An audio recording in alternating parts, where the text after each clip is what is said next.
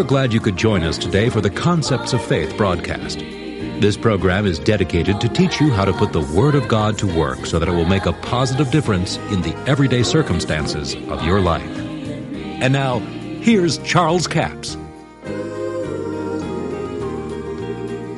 Well, when you can understand the intent of God's Word, it'll change your attitude in life.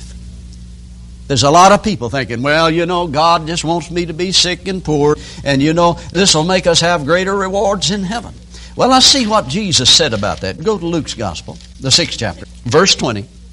And he lifted up his eyes on his disciples and said, "Blessed are ye poor, for yours is the kingdom of God."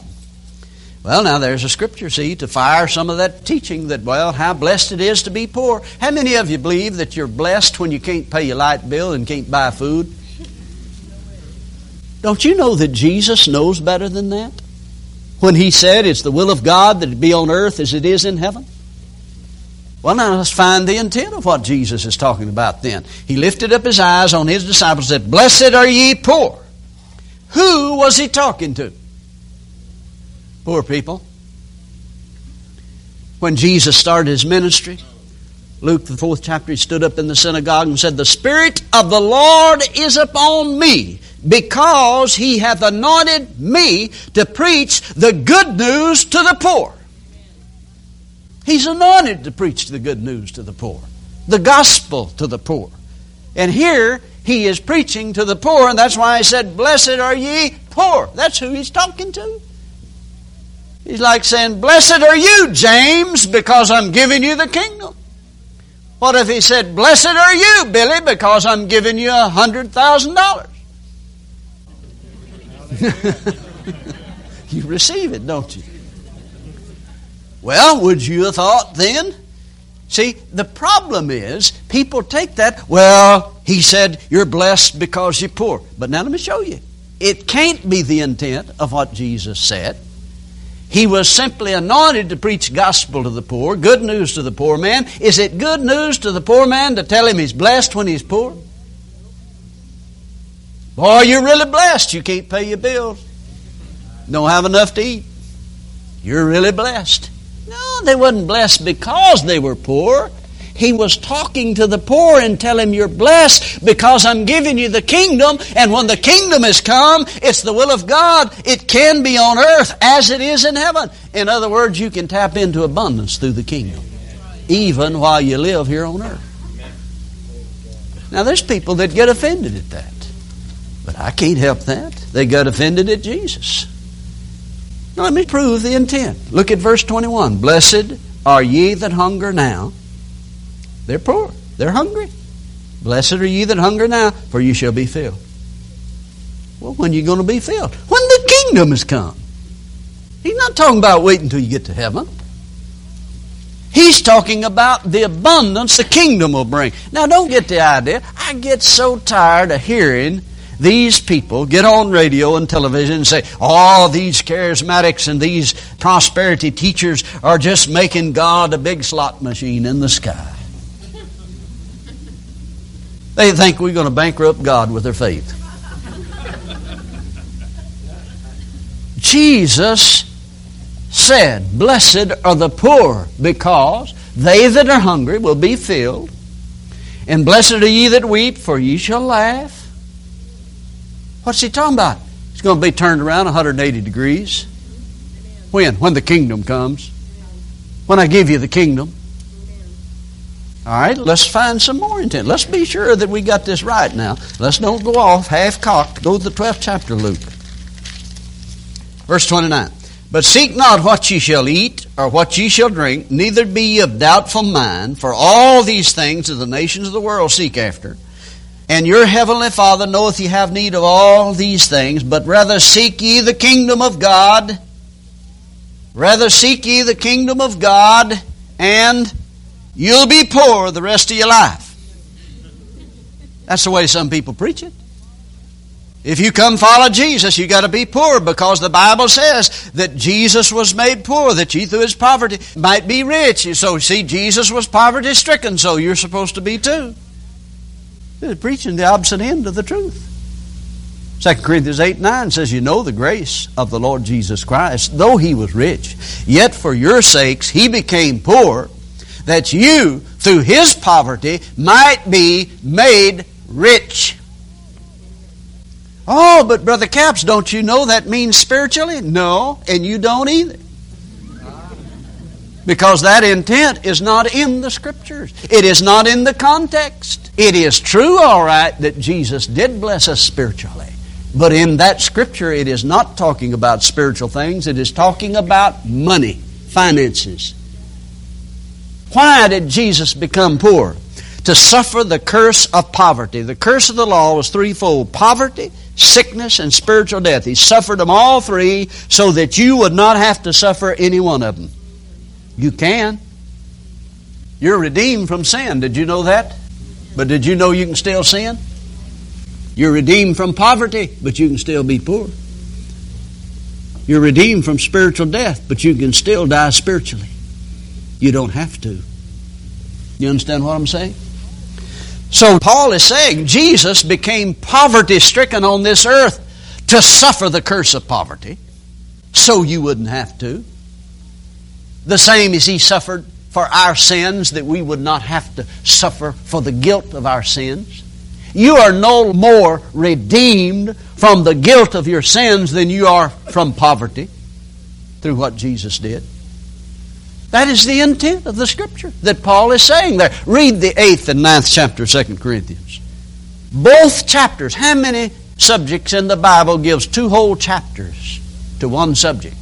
Not many. And Paul thought finances was so important that he gave 2 whole chapters to it. And he is not talking about spiritual things there, although Jesus did bless us spiritually mightily. Certainly He did. That is a truth. But in the context, it is not there. The intent of what Paul said is Jesus became poor, poverty-stricken on this planet. He did not own property. He did not own possessions on this earth. But yet every need was met because He operated in spiritual law. But He gave us the kingdom. And He said, if you seek first the kingdom, then all these things shall be added to you. The problem is people seek the thing instead of the kingdom that will produce the thing. Oh, I wish I had time to go into all that. If you seek the kingdom, you'll find out where it is. Well, where is the kingdom? The kingdom of God's within you. And Paul said, the righteousness which is of faith says, the word is nigh me, it's in my mouth and in my heart. Where's the kingdom? In the heart. The word of promise is in your mouth and in your heart. And you plant the promise of God in your heart, and it'll produce in the kingdom exactly what the promise said. Give, and it shall be given unto you, good measure, pressed down, shaken together, running over. So bountifully, and you'll reap bountifully, and my God will make all grace abound toward you. You speak that into your heart, and it plants it in the kingdom. But rather seek ye the kingdom of God. All these things shall be added unto you. What? Housing, clothing, what you eat, what you drink, all these things. You won't have to worry about them. But seek the kingdom. All these will be added to you. Fear not, little flock. It is your Father's good pleasure to give you the kingdom. The Greek says the Father took great delight in giving you the kingdom. Who? The poor people. Well, somebody said, why did He just give it to the poor? There's the only one that listened to Him. The rich trusted in their riches. They would not listen to Jesus. The Bible says the poor people heard Him gladly. I mean, a man comes preaching that when you're hungry, you're going to be filled if you'll operate in these principles. Brother, you got their attention. Did you ever go out on the street and find a guy that slept in the boxcar last night that got offended if you offered him a $100 bill? I don't think you'll find one that'll get offended to that. Brother, I mean, that's good news to him.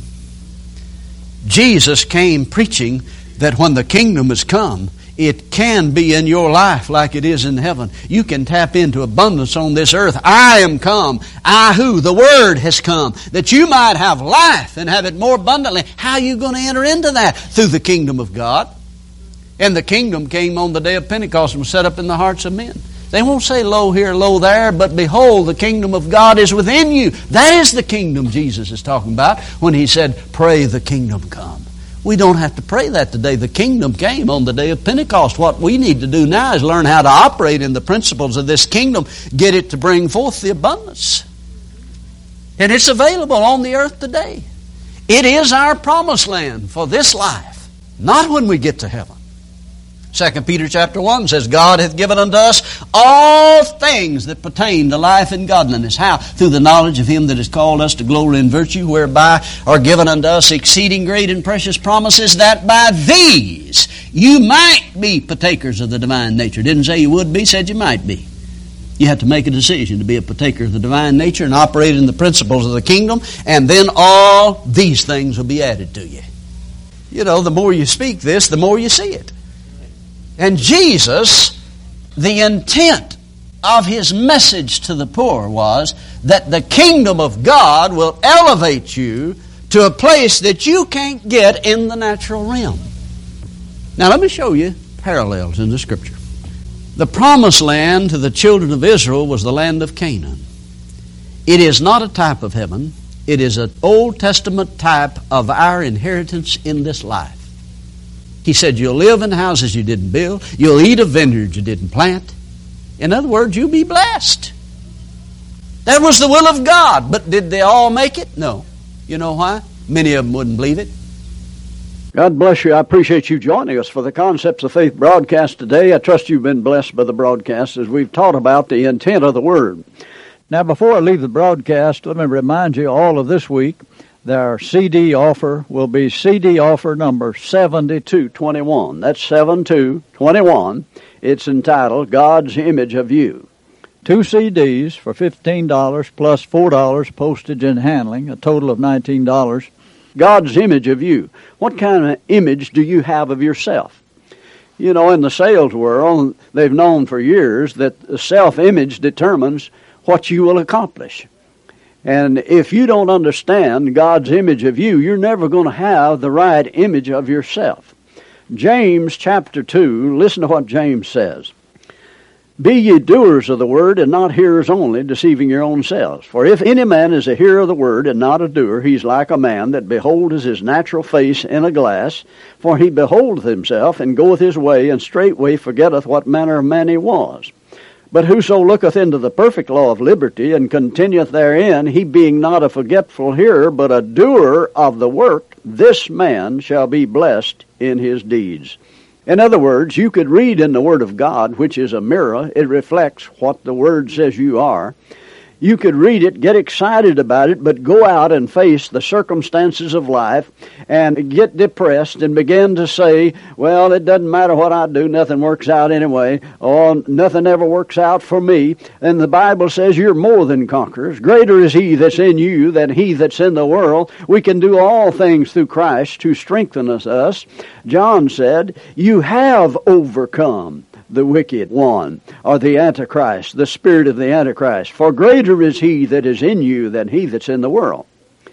So when you go out and face the circumstances of life, don't forget what the Word said. That's why we should meditate the Word and dwell upon it.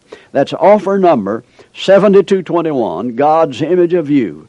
2 CDs for $15 plus $4 postage and handling, a total of $19. We have a toll-free order line, 1-877-396-9400, 1-877-396-9400. Until tomorrow, this Charles Capps reminding you, the enemy is defeated, God is exalted, and Jesus is coming soon.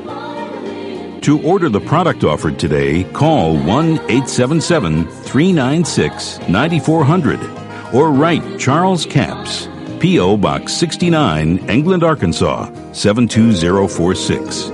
A complete list of CDs, books, and DVDs are available online at charlescapps.com. Through the website, you can listen to this radio program again and subscribe to our podcast. This broadcast is sponsored by Charles Capps Ministries and our listeners in this area.